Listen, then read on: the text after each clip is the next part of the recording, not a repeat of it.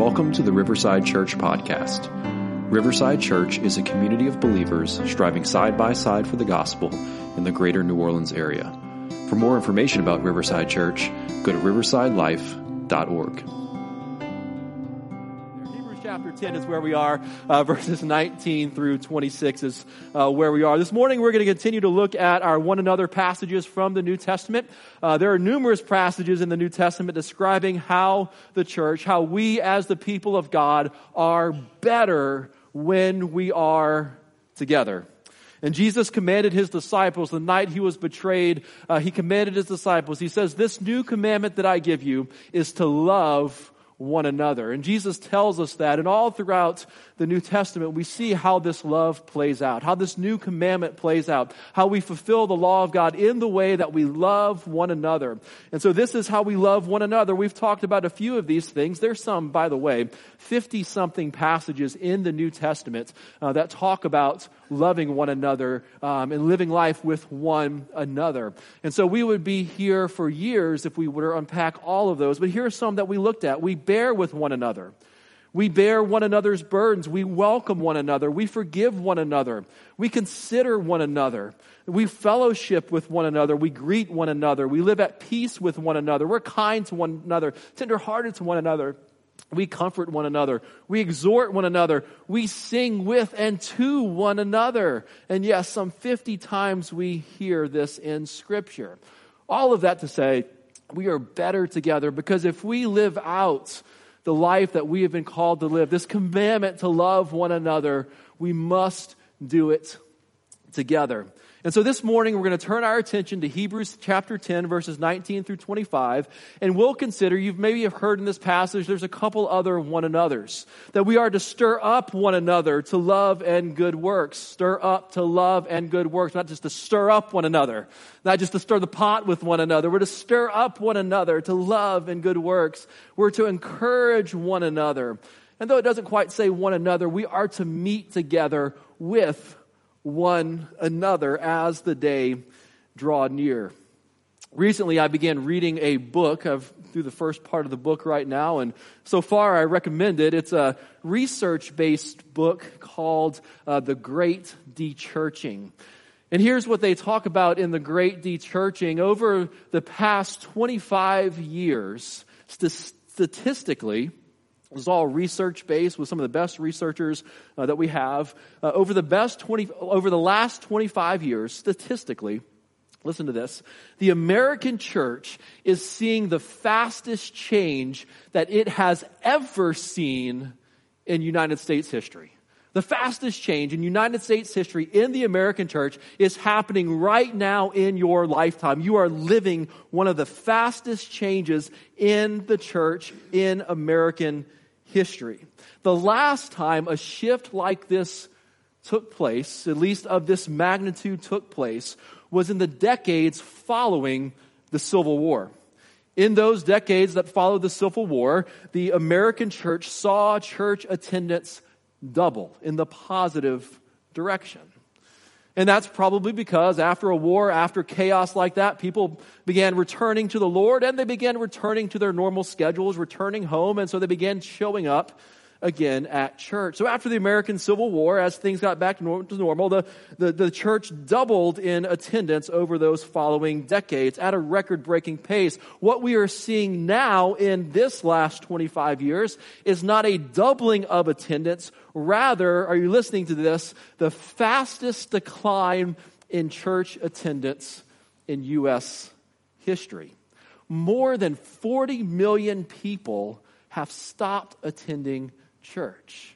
The habit is now to not meet together, as the Bible talks about, as is the habit of some. This is a huge habit for many today. Some 40 million people, yes, 40 million fewer people are not meeting together on Sunday mornings as they were some 25 years ago.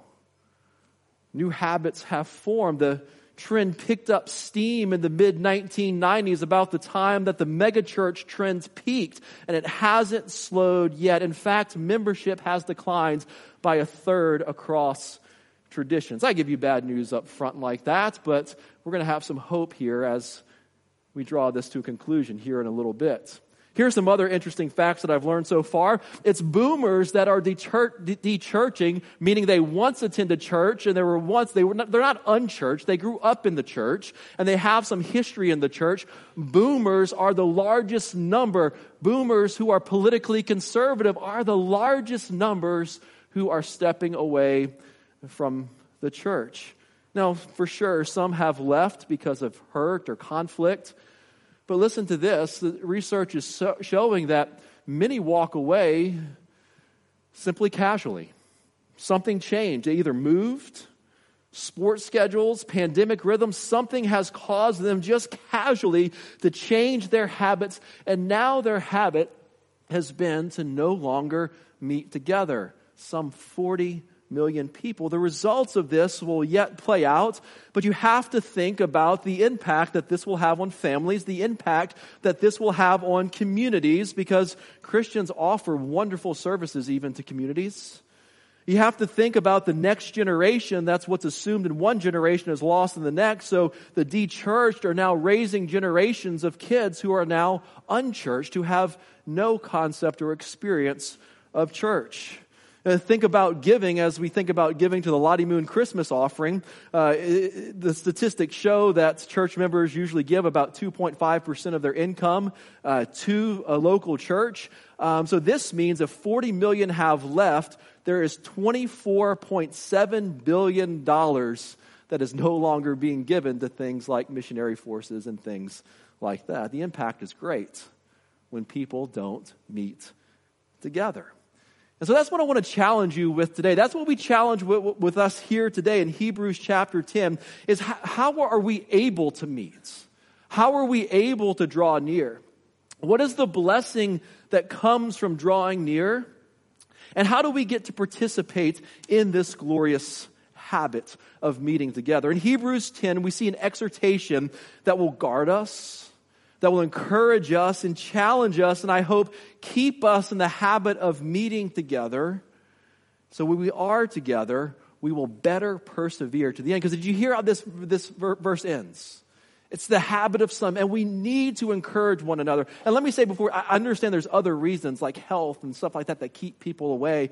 And so don't think I'm trying to chastise those that have concerns like that. But I want to encourage us and challenge us here this morning. Here's where we have to start. Hebrews chapter 10, verse 19 to 21. First, we have to start with the how. How are we even able to gather together? How are we even able, start big picture here as it does here, how are we even able to draw near to God and be worshipers? What is the how? And the question, what has Christ accomplished? Listen to what it says. Therefore, brothers and sisters.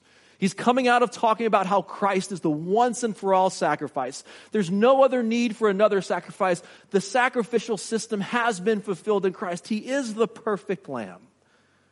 So here's what he says. Therefore, brothers and sisters, since we have confidence to enter the holy place by the blood of Jesus, by the new and living way that he opened up for us through the curtain, that is, through his flesh, and since we have a great high priest over the house of God, let us draw near. The first thing that I want to draw your attention to of the how, it says here that since we have a great high priest, here is the glorious news of the gospel here. You have a great high priest. Our kids just learned about this in their gospel project curriculum that they've been going through. That we have a great high priest, that we have one who is a perfect sacrifice. We have one who mediates for us at this very hour. We don't have a high priest who has died and gone on. We have a high priest who is risen, who is seated at the right hand of God the Father Almighty, and still intercedes for us at this very hour. We have a great high priest who has, the Bible says here, who has brought us in, how? To the holy places, to the fellowship of God, into the most holy places. How? By his own blood. That the perfect high priest is also the perfect Lamb of God. Throughout the Old Testament, the priests were necessary to represent the people before God and make atonement for sin. However, because these priests were not sinless themselves, they could not fully and perfectly pay the price for the sins of their fellow man. For this reason, the greater, perfect high priest, Jesus, was needed, and only he could satisfy the wrath of God on our behalf. And we are told here in Hebrews, we are reminded here in Hebrews, he has done that for us. We have a great high priest. You have one who pleads for us because we had flesh and blood. He says in Hebrews chapter 2, he took on flesh and blood that he might be the perfect mediator for us so that he might bring us to God. And he's done this by his own blood. This is what all the Old Testament is building up to. On the Day of Atonement, the high priest would go into the Holy of Holies that only the high priest could go into, and he would sprinkle the blood of the sacrificial animal on the Ark of the Covenant. And there we were reminded that the only way for us to live as lawbreakers is for blood to cover our sins, because the wages of sin is death. And now if you are in Christ, brothers and sisters, you are covered with the blood of the Lamb. And when the righteous, holy God, high priest, looks upon you, he sees the blood of his Son and is satisfied. And he loves you as his own Son. And he says to you, as he says to Christ, in you I am well pleased because of the work of Christ. That's good news. This is what Christ has accomplished. We have a high priest. And he has made a way. All throughout the Old Testament, there is the great keep-out curtain. When Adam and Eve sinned in the garden, there were cherubim that guarded the garden that they could not return to God's presence. When the tabernacle was built and then the temple was built, there was a curtain with the cherubim on them that reminded them that because of sin, they could not go into the presence of God. But now in Christ Jesus, do you see what it says in here in verse 20? He has made a new and living way. He opened for us through the curtain. When he died, the curtain was split in two. That is through his flesh. As he gave up his flesh for us, he made a way for us to God. And it's a living way, because he was raised again for all of eternity.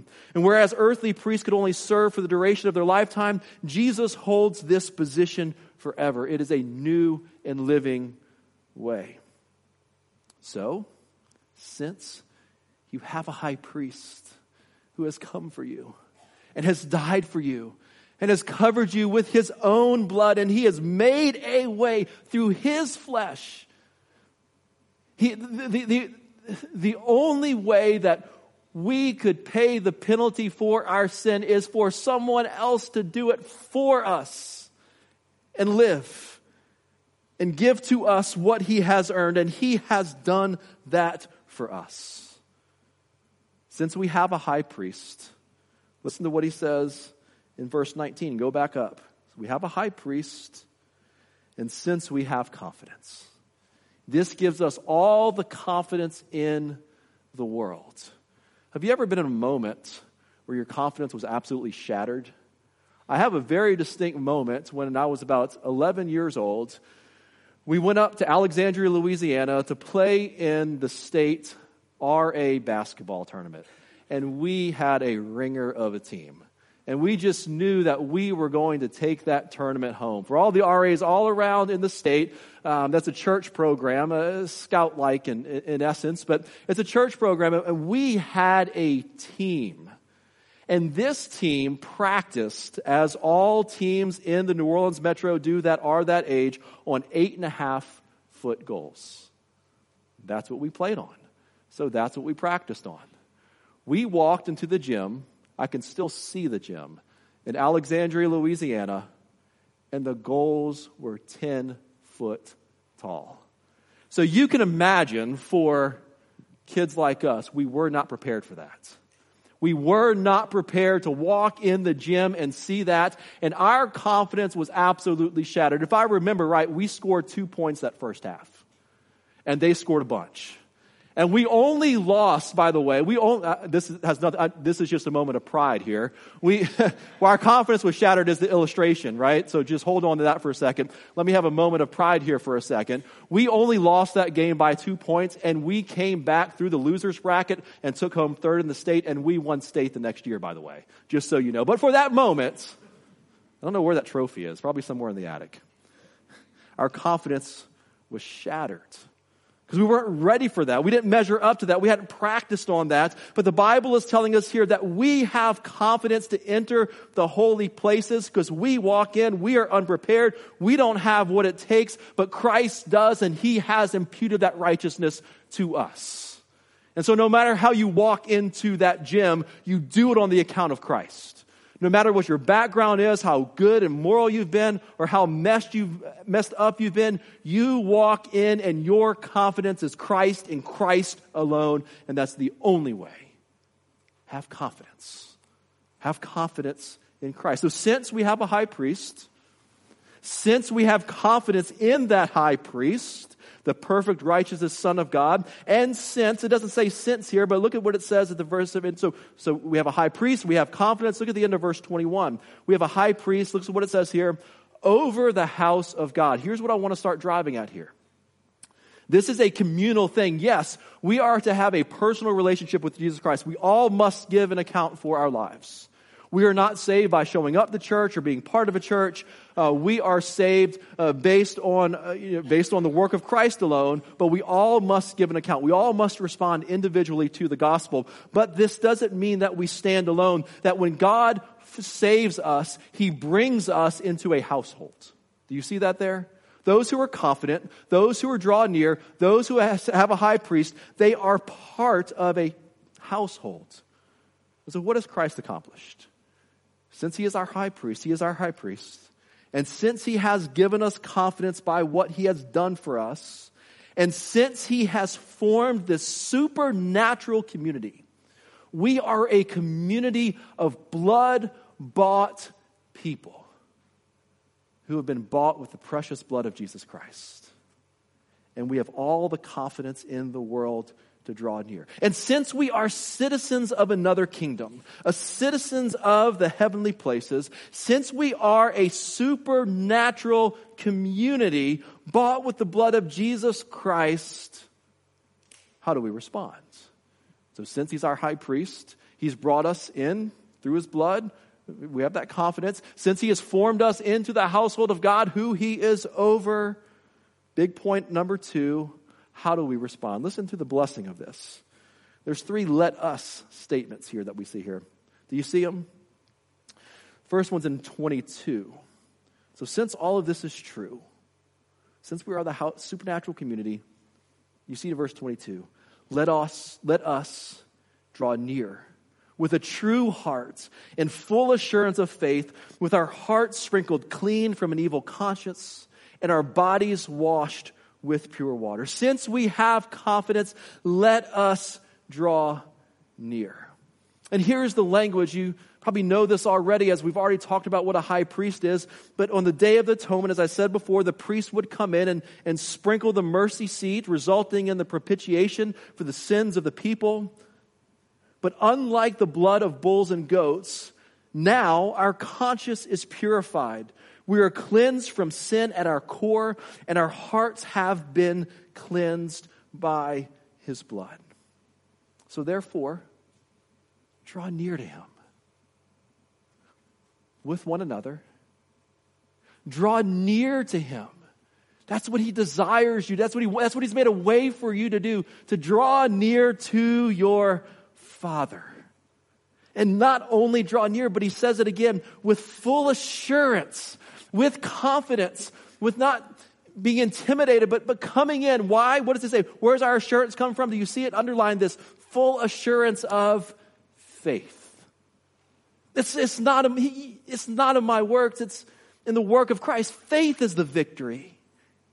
Faith is the way, trusting in the work of Christ. And so we all together, we kind of see it when we draw near together. Yes, there's an individual call to this, but there's a corporate call. When we draw near to God as we gather on Sunday mornings, we draw near in faith, and we look at brothers and sisters. We should at least say, oh, you too, you're drawing near because you've trusted in Christ. Your assurance to draw near is through faith in Christ, and faith alone. It's all on the account of Christ. So draw near and make much of Jesus, that he's made a way for you and you and you and you and you to draw near. You get to see that when you show up together. And that encourages you for the day that's drawing near. day of our Lord. So let us draw near. And listen to what else it says in verse 23. So together let's draw near. And together let's hold fast the confession of our hope without wavering. For he who promised is faithful. So let's hold fast together. Do you ever think about that the very fact that you show up and might encourage someone, I'm getting ahead of myself here, but on a Sunday morning, that might be the very reason that they hang on for another week. That might be the very reason that they make it through that might be the very reason that God uses for them to make it through another trial. How many people like that have been part of your story? Pastors feel that sometimes. I show up some Sunday morning, I'm like, what in the world have I got myself into? Not because of you, just because of the challenges of pastoring. And then I see your faces, and I hear your words, and get to hear about your week, and I'm like, oh, this is glorious. It helps me to hold fast. Hold fast to what you know to be true. Hold fast. What he's talking about here is the confession of our faith. We draw near, and then what we believe is crucial. At the very baseline, what he's talking about, the confession, is that Jesus is Lord and that Jesus saves, and that Jesus is our hope, that Jesus is our high priest, and Jesus is our only way. This is the confession of our hope, because our hope is Christ and Christ alone. So we hold fast to that without wavering. Why? We draw near, did you notice this? With full assurance of faith. And he says it again, we hold fast. Why? Because he who promised is faithful. So together we help each other to hold fast to Jesus and his faithfulness, that he will never let us go, because the one who is faithful is the one who can bring you all the way home, and he will bring you all the way home. Hold fast to the one who's holding fast to you. You get to do that for everyone each and every week as you show up. That's glorious. That's a blessing, isn't it? Let's draw near together. Seek the Lord together. Let's hold fast together. And look at verse 24. Now we're getting into our one another's. Verse 24. And let us, so the third let us, do you notice this here? Let's consider how to stir up one another. Doesn't end there, thankfully. Stir up one another to love and good works. Not neglecting the meeting together, as is the habit of some. So the summation, as he's getting to the end of this paragraph, is it's implied and it's necessary that we meet together in order to experience these things. It's the habit of some. But here it is again, but encouraging one another. As we stir up one another to love and good works, we encourage one another all the more as you see the second coming of Jesus drawing near.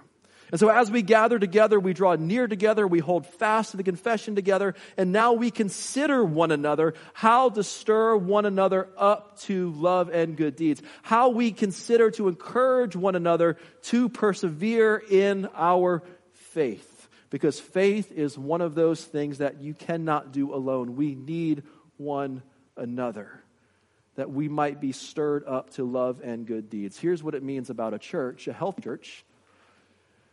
We should be busy bringing out the best in one another. That we show up and we are better together, and we are better for having been stirred up to follow Jesus that week. Healthy churches bring out the best in one another. They don't stir up conflict and stir up one another to chaos. They stir up one another to love and good works, and they stir up one another so that the others might be encouraged. Christ calls his followers to bring out the best in each other. So believers must actively and verbally stir up one another to love and good works.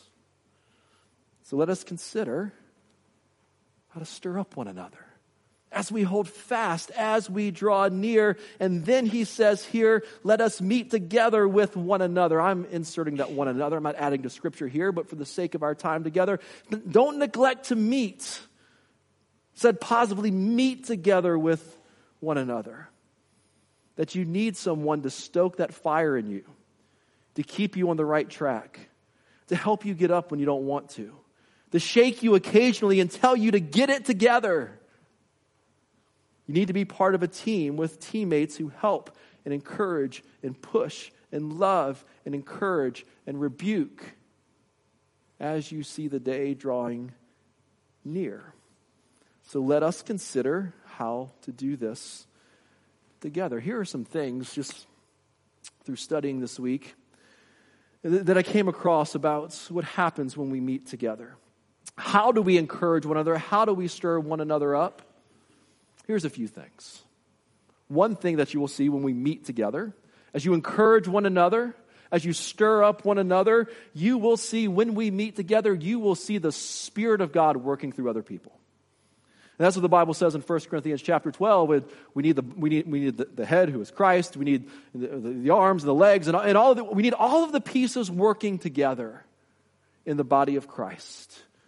And so when we get together, you see the Spirit of God working among one another. When we get together, 1 Corinthians chapter 14 seems to allude to this, that we will see manifestations of God's presence. Not to get kind of weird here, but the Bible says that when unbelievers come among you and they see you worshiping, they will know that the Spirit of God is among you.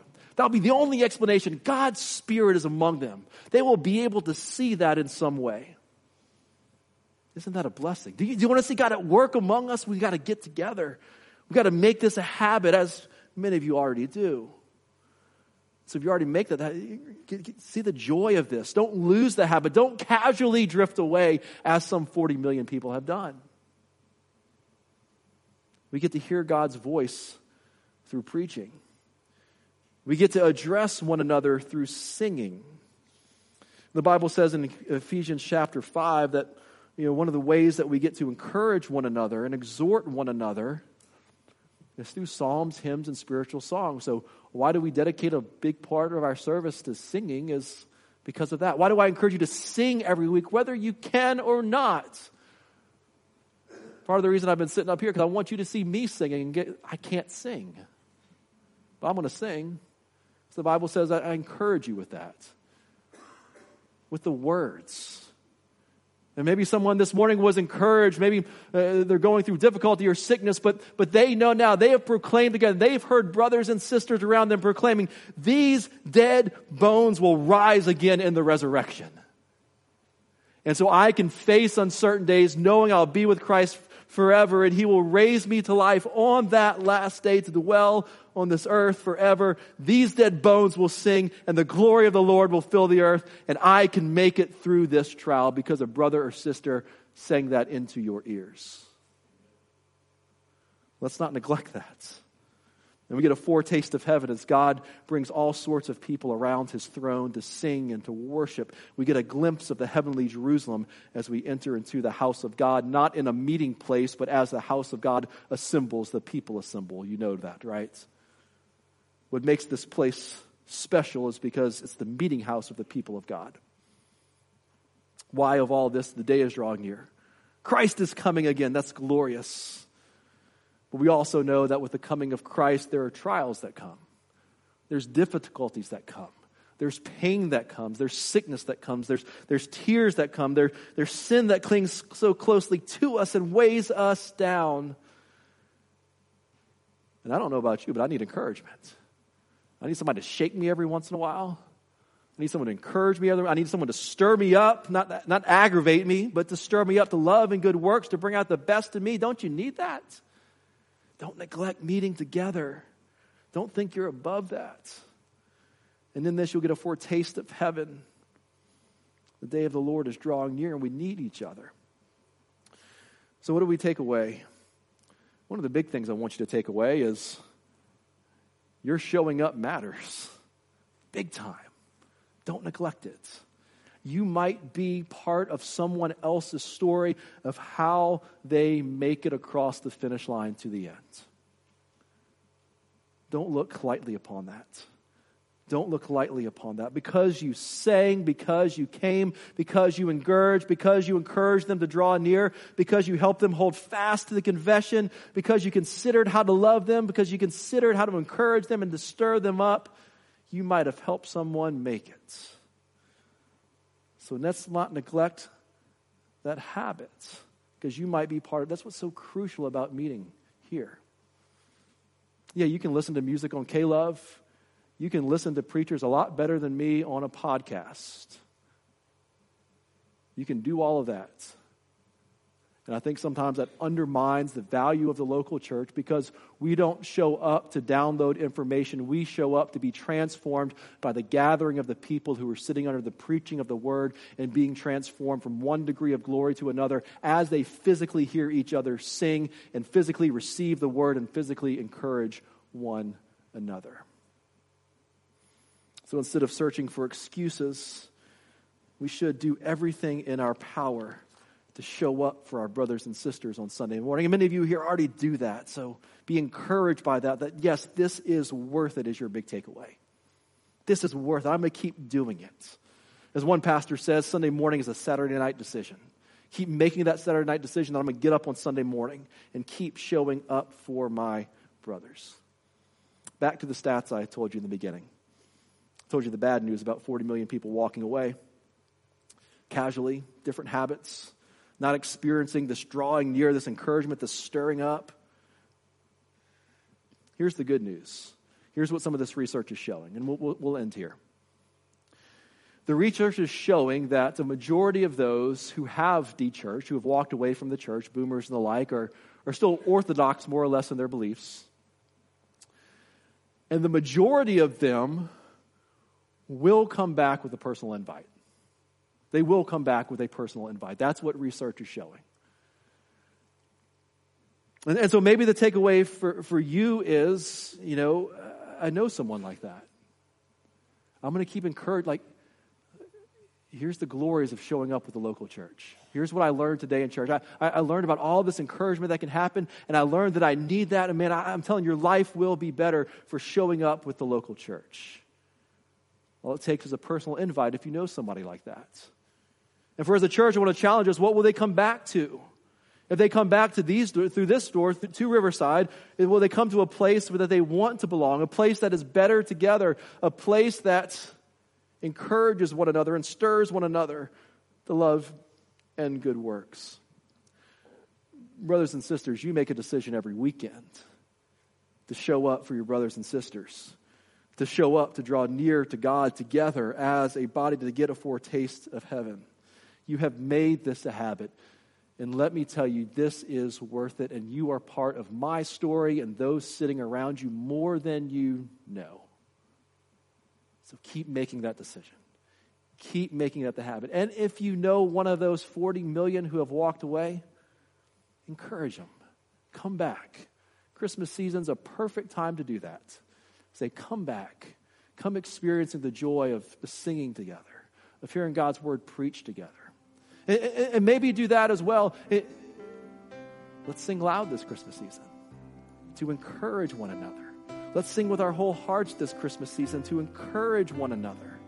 Let's anticipate hearing from the Lord through whoever the Lord puts in this pulpit. God, let's hear from you, that you would speak to us because it's your word that's being preached. Let's go ahead and turn to the Lord and ask that these things would be so.